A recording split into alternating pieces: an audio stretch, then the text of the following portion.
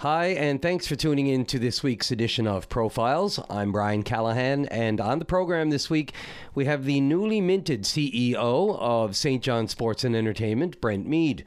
Now, schedules being what they are, we actually spoke a couple of weeks ago, but the conversation was no less far-ranging and informative. So without further ado, let's get right to it. My chat with Brent Meade, the CEO of SJSE, here on Profiles. Thanks so much for agreeing to have this chat. I know, first of all, of course, just recently appointed CEO of St. John Sports and Entertainment just back in the fall. We'll get to that, but, many people would probably immediately know from your career with government and various, I think we're up to 4, maybe 5 departments. Gets a little tangly when we start trying to remember all the titles over the years. But how did you end up forging a career in the civil service?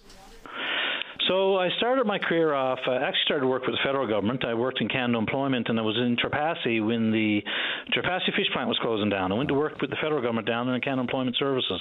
I remember those days. I covered that as a journalist, and Rita Pennell was on my speed dial. Here you go. Rita Pennell is someone dear that I know quite well from those days for sure, and is still a community leader down there. So I was down there for a few years, and then I ended up moving on to Clarenville, where I worked in rural development for a number of years. And then this is where I got into the kind of space I'm in now. I went to Bonavista in 1995 and started working on the Cabot 500 event and the Matthew landfall and the royal visit that would have occurred in Bonavista in 97. So that's when that led to a bit of a stint then in the kind of that event space. So I did Cabot 500, and then I became the director of Vikings 1,000 Years when we celebrated the 1,000 years of the Viking arrival at Lansing Meadows. So I'd overseen that whole project. And after that was over, in 2001, I moved into government, and I did a number of things and eventually became the Assistant Deputy Minister of Culture and Recreation, and then eventually the Deputy Minister of Tourism, Culture, Recreation. And that led to me, as many listeners would know, deputy ministers move around from time to time, and I had a 10-year career then as a deputy minister in 5 different departments. And so that was kind of it, and that was 22 years in total in the public service. So you've, how many premiers? So you would have been under, 3, 4 premiers since then? That's right, yeah, I would have been under 3 or 4 premiers, yeah. And the line I always used, Brian, was our role was to give fearless advice, and when they made a decision, we then loyally implemented it. And that's really the call of a public servant. But I enjoyed those years. They were, I feel that there was a lot I accomplished in those years as a senior public servant, and worked with some great elected officials who I have immense respect for. Anybody puts their name on a ballot, I have immense respect for. It's a tough gig, especially this day and age with social media and all of that. I have a lot of respect for people who do that. I really do, and it's a joy working in the public sector. And then, of course, I left in 2016 and spent 7 years in the private sector before arriving here then last fall in October. Right, and I just wanted to go back for a minute. You mentioned the Vikings, the settlement. Were you there for the Gaia arrival? No, I wasn't there for the Gaia. So in 2000, the Gaia would have arrived prior to that. Right. I can't remember what year the Gaia was, but the Gaia was years before that, maybe 96. I think so, because I was there for that. Yeah, and we all got stuck up there with Prince Andrew. Oh, there you go. No, in 2000, it would have been the ship that would have sailed the recreated voyage was a ship called the Islandinger. It came from Iceland. Right. But there was also at that time, you may recall, a flotilla of boats from various parts of Scandinavia. The Viking ships of various replicas and sizes came and joined the Islandingers that arrived in Lansing Meadows. It was quite an event. Of course, then the Islandinger went around the province, similar to what the Matthew did in 97, and we had a series of festivals in various communities and a great time. So that was some of the things that we did in 2000. It was again, those years were 97 and in 2000, and we did in 99, of course, Soiree 99, 50th anniversary of Confederation. Those special event years, I know some people have various views on the public expenditure at the time and all of that, but I think it's without a doubt those years led to a seminal moment in the movement of the level of awareness of our province in a number of markets. And I think, the fact that our tourism industry has been able to grow since then, I do truly believe that those events played a role, particularly in raising the brand and awareness Newfoundland and Labrador. Yeah, all of this resume is certainly lining up well with the current position you hold. But I just want to go one more time. The Viking. The only reason it's kind of close to my heart is my father, as a journalist, interviewed the Inkstads when they were up there in the early '60s. Yes. When they had discovered and brought them to the sites and said, look, we have to investigate these so-called lumps in the ground, and it led to that. Yeah. So, and the Inkstads were a very interesting couple. I had the pleasure of meeting them, and they were very interesting in terms of, they had such love for Lansing Meadows and Newfoundland and Labrador, and such belief in that story. And of course, as we know, it became a UNESCO World Heritage Site. So the story stands on its own now, but an incredible find and incredible people who found it.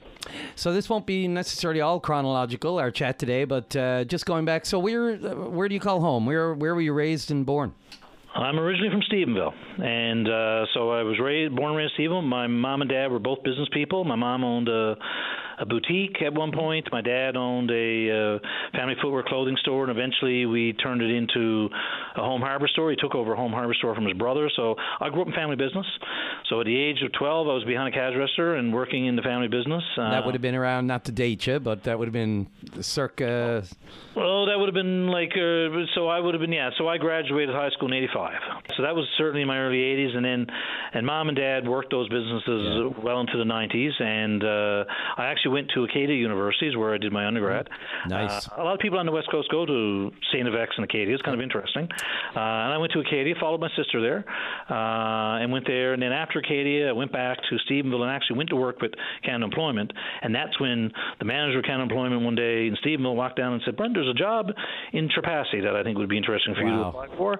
And that's how I ended up in Trepassey. So that's a quick take on that story. What do you think of those moments? Like some people believe deeply in fate. Take that wrong turn, this right turn. What if he doesn't come up to you that day and offer you that Trepassey idea? It's a great thing, Brian. My wife always says to me, everything happens for a reason, Brent. Yep. And there's opportunities that'll come up from time to time and say, maybe I should go for that, and then you don't, and then you probably go through this regret. Maybe I could have went for that or should have went for that. And I know that in the 20 years I've been married to my wife Jerry, she always says, Brent, things happen for a reason, and I do believe in that. I do truly do believe in that. And you're right. That day when Brian Park walked down the hallway and said that to me, that was like Trepassey. I say to people, it's interesting. I went there. I was a young man in my early 20s. I went there, and my experience there was one of the most profound experiences I've had in my life. I tell people professionally and personally, I was only there 3 years, but I matured at least 10 to 15 years. It was just an incredible experience. The community was so warm and embracing.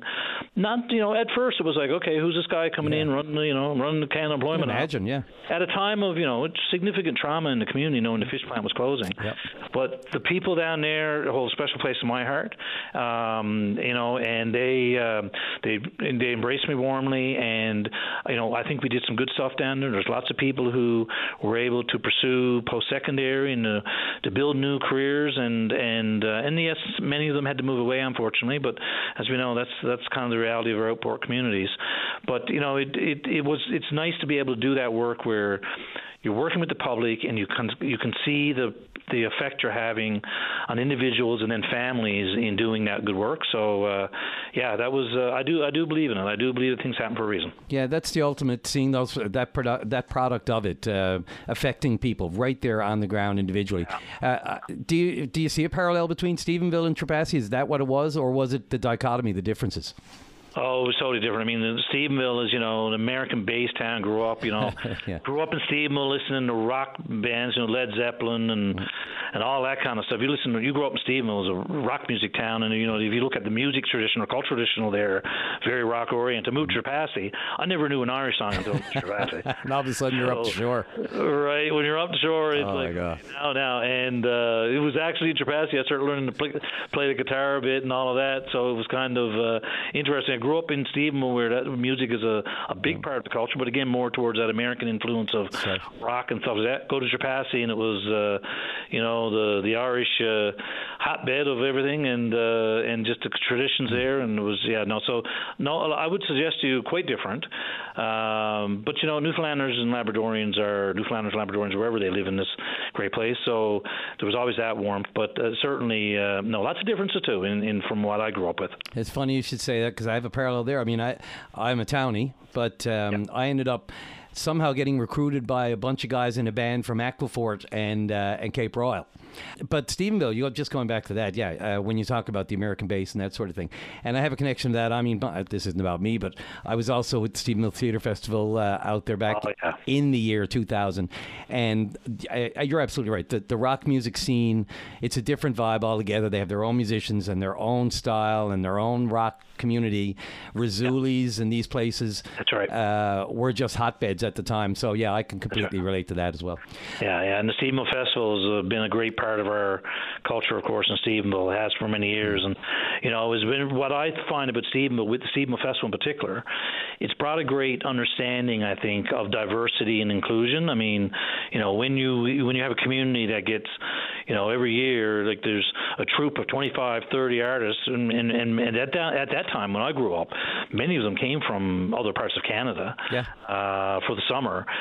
You've seen things differently. You were exposed to things differently, and I think that's I think that makes Stephenville a pretty interesting town, actually. Yeah, never more so than today, arguably, with what we believe is on the horizon.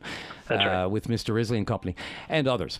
Yeah, sure. Okay, so we're going to take a short break here on the program on Profiles. I'm speaking with Brent Meade, the new CEO of St. John's Sports and Entertainment, but so much more to come still, and we'll be right back. Every Saturday is perfect for a night at the cabin. The Cabin Party with Brian O'Connell. Saturday night starting at 7 p.m. on VOCM.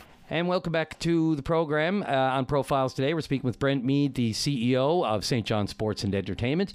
And Brent, just before the break, we were talking about, I guess the past mostly, and the connections with Stephenville, and of course, life-changing to Trepassey and other career moves. But could anything have prepared you? We're talking a bit about fate and all that sort of thing. How did you come upon, first of all, having an interest in the position you currently hold, and actually obtaining it? So I wasn't sure what was happening down here in terms of the leadership down here, to be quite honest with you. I thought maybe the city would appoint someone, or there'd be some internal process in the city. So when the position got posted, given like what I've already shared with you, my background in event management, doing Cabot 500 and Viking, and then working in the tourism sector, I kind of looked at it and went, wow, that's a space I loved in. That's a space I loved working in.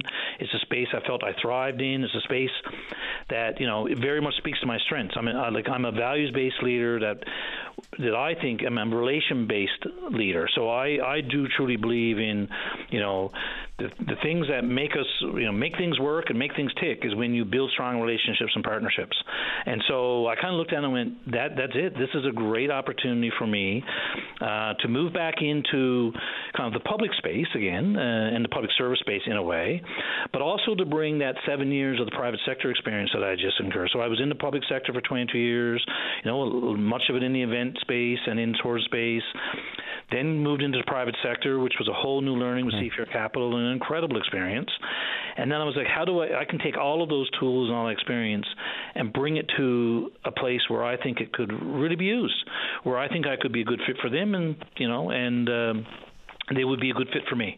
And so it's a typical process, Brian. They had a recruitment firm hired called Venor, and they go through the process. You put your name in. It's sometimes a lengthy process. I mean, I think I expressed my interest in June, and probably got in front of a hiring committee in August, and then a second time in September, and then a job offer came, and I started in October. Did you expect it to take that long? Well, I was kind of forewarned. I mean, when you start to engage with recruitment firms, they will tell you these processes can tend to take 2 to 3 months, and that is the norm. So I was prepared for that, and yes, it's kind of probably at a slower pace than I would have liked, but hey, I understand that they have to have due process. So strange question, but were you nervous? People get nervous. You're always nervous. Yeah, you're always nervous. I mean, you're always nervous about putting yourself out there. Anybody who says they don't Well, I don't know. I mean, I was confident. I felt that my resume could speak for itself. I did feel that I was a good fit. I felt I had a good background, a good balanced background of private and public. And again, that event management experience, my experience in working in not only the cultural and arts sector, but also in the sports sector, which are all the things that you need to do down here. I thought it was, I thought I had kind of a combination that certainly would put me in good standing there. Yeah. And I, to be honest with you, I thought if I can get in front of an interview committee, then I can certainly try to have a conversation with them about what I bring, what my vision is, the energy I bring, and how we can make this work. So speaking of the next phase of growth and development, let's get into the nitty-gritty. I mean, there's a lot of interest in this organization for various reasons, not the least of which is some sordid history. I'm not going to dwell on that today. We all know, I think anybody who knows anything about St. John Sports Entertainment knows the challenges that exist, and, none of this is secret. So what was the first, when they sat you down and you ticked all the boxes, but then you had to show your vision for St. John Sports Entertainment and where you want to take it dramatically. What did you tell them? I told them that, at the end of the day, these are two really important facilities in our community. I think the St. John's Convention Center and the Mary Brown Center are really important public assets. I think they're really important to the economic growth of our community and to creating a social impact in our community. And really, what do we do here, Brian? We create experiences, right? We create memorable experiences. That's what it's about. And so how do we do that? We do it through partnership. We do it by being creative. We do it by thinking about the art of the possible. What can we do here? Engaging with the community, engaging with our corporate community and business partners. That's how we do it. And, at the end of the day, it's pretty simple what we have to do. We have to create more of those memories and experiences. So we have to have more events and activities.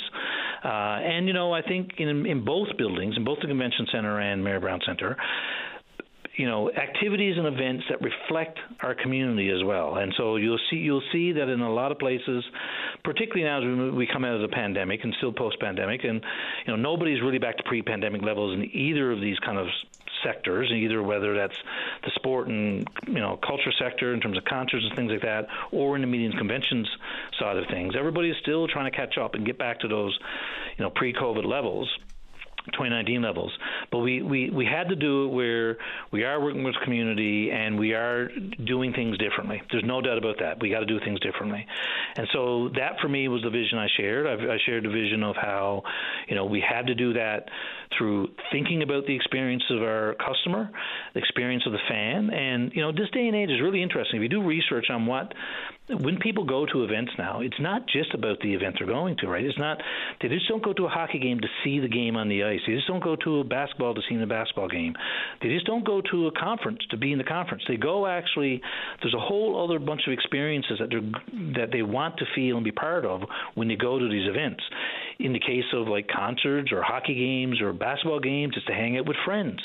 It could be to do other things, those kind of social aspects that come with partaking in these events. And research is telling us that the customer and the fan is actually looking for more of that. And that's why you would have seen, for example, what Rogers is doing in Toronto. In Rogers Centre in Toronto, they took out a whole section of seats in the outfield. Right.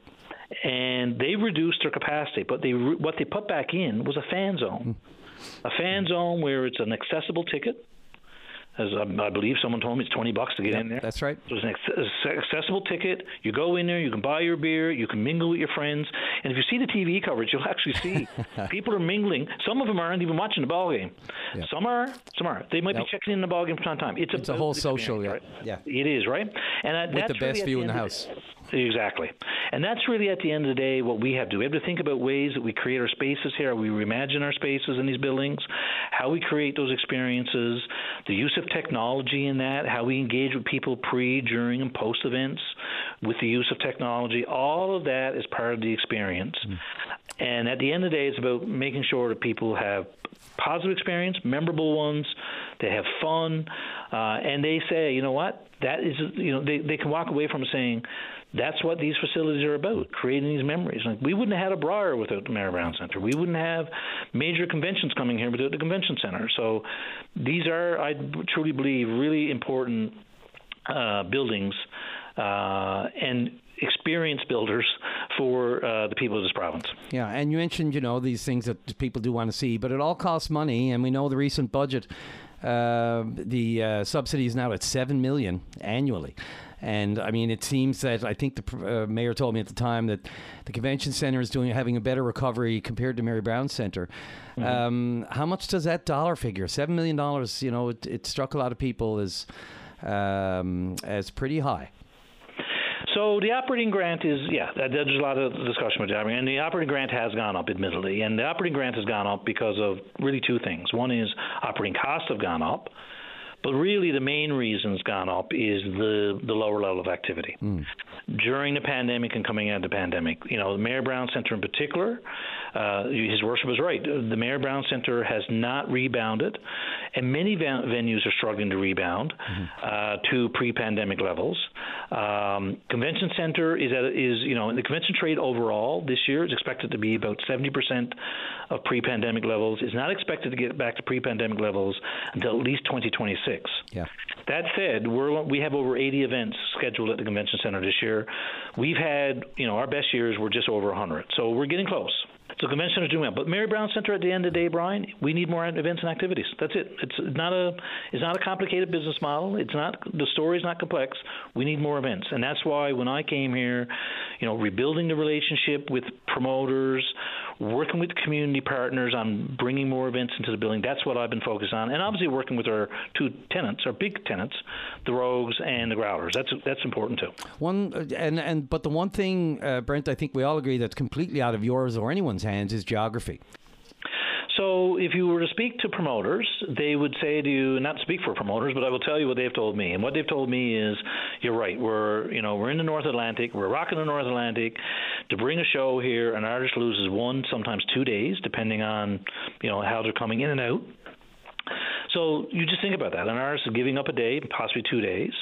That's a big challenge, and sometimes getting here can be a challenge with the weather and whatnot. But this is what they also tell us. They also tell us that artists love the audiences here. And promoters love the building. They love the venue. They love the audiences. So what we've got to do is figure out a way of working creatively with those promoters to make a business model that works for everybody. Works for the building, works for the artist, works for the promoters. That would be your three main players in this conversation, right? That's the dream. It is. And we're already having these conversations, and I can tell you that it's already leading to a healthier pipeline of shows. But the other thing is other types of events we can do, like Grand Slam of curling. I mean, that's going to be massive, right? I mean, we've got 3,700 full event passes sold for that. Oh my! You can just map from Tuesday to a Sunday, 3,700 people are going to be in this building every day, every night. Yeah. And that's what it is right now. I mean, we expect that that'll move even higher in the coming weeks and months. So, you get over 4,000 people, 5,000 people a day, going to the Mary Brown Centre, enjoying curling, the best in the world, and then spilling out to the restaurants and the bars and all of those other things, the hotels.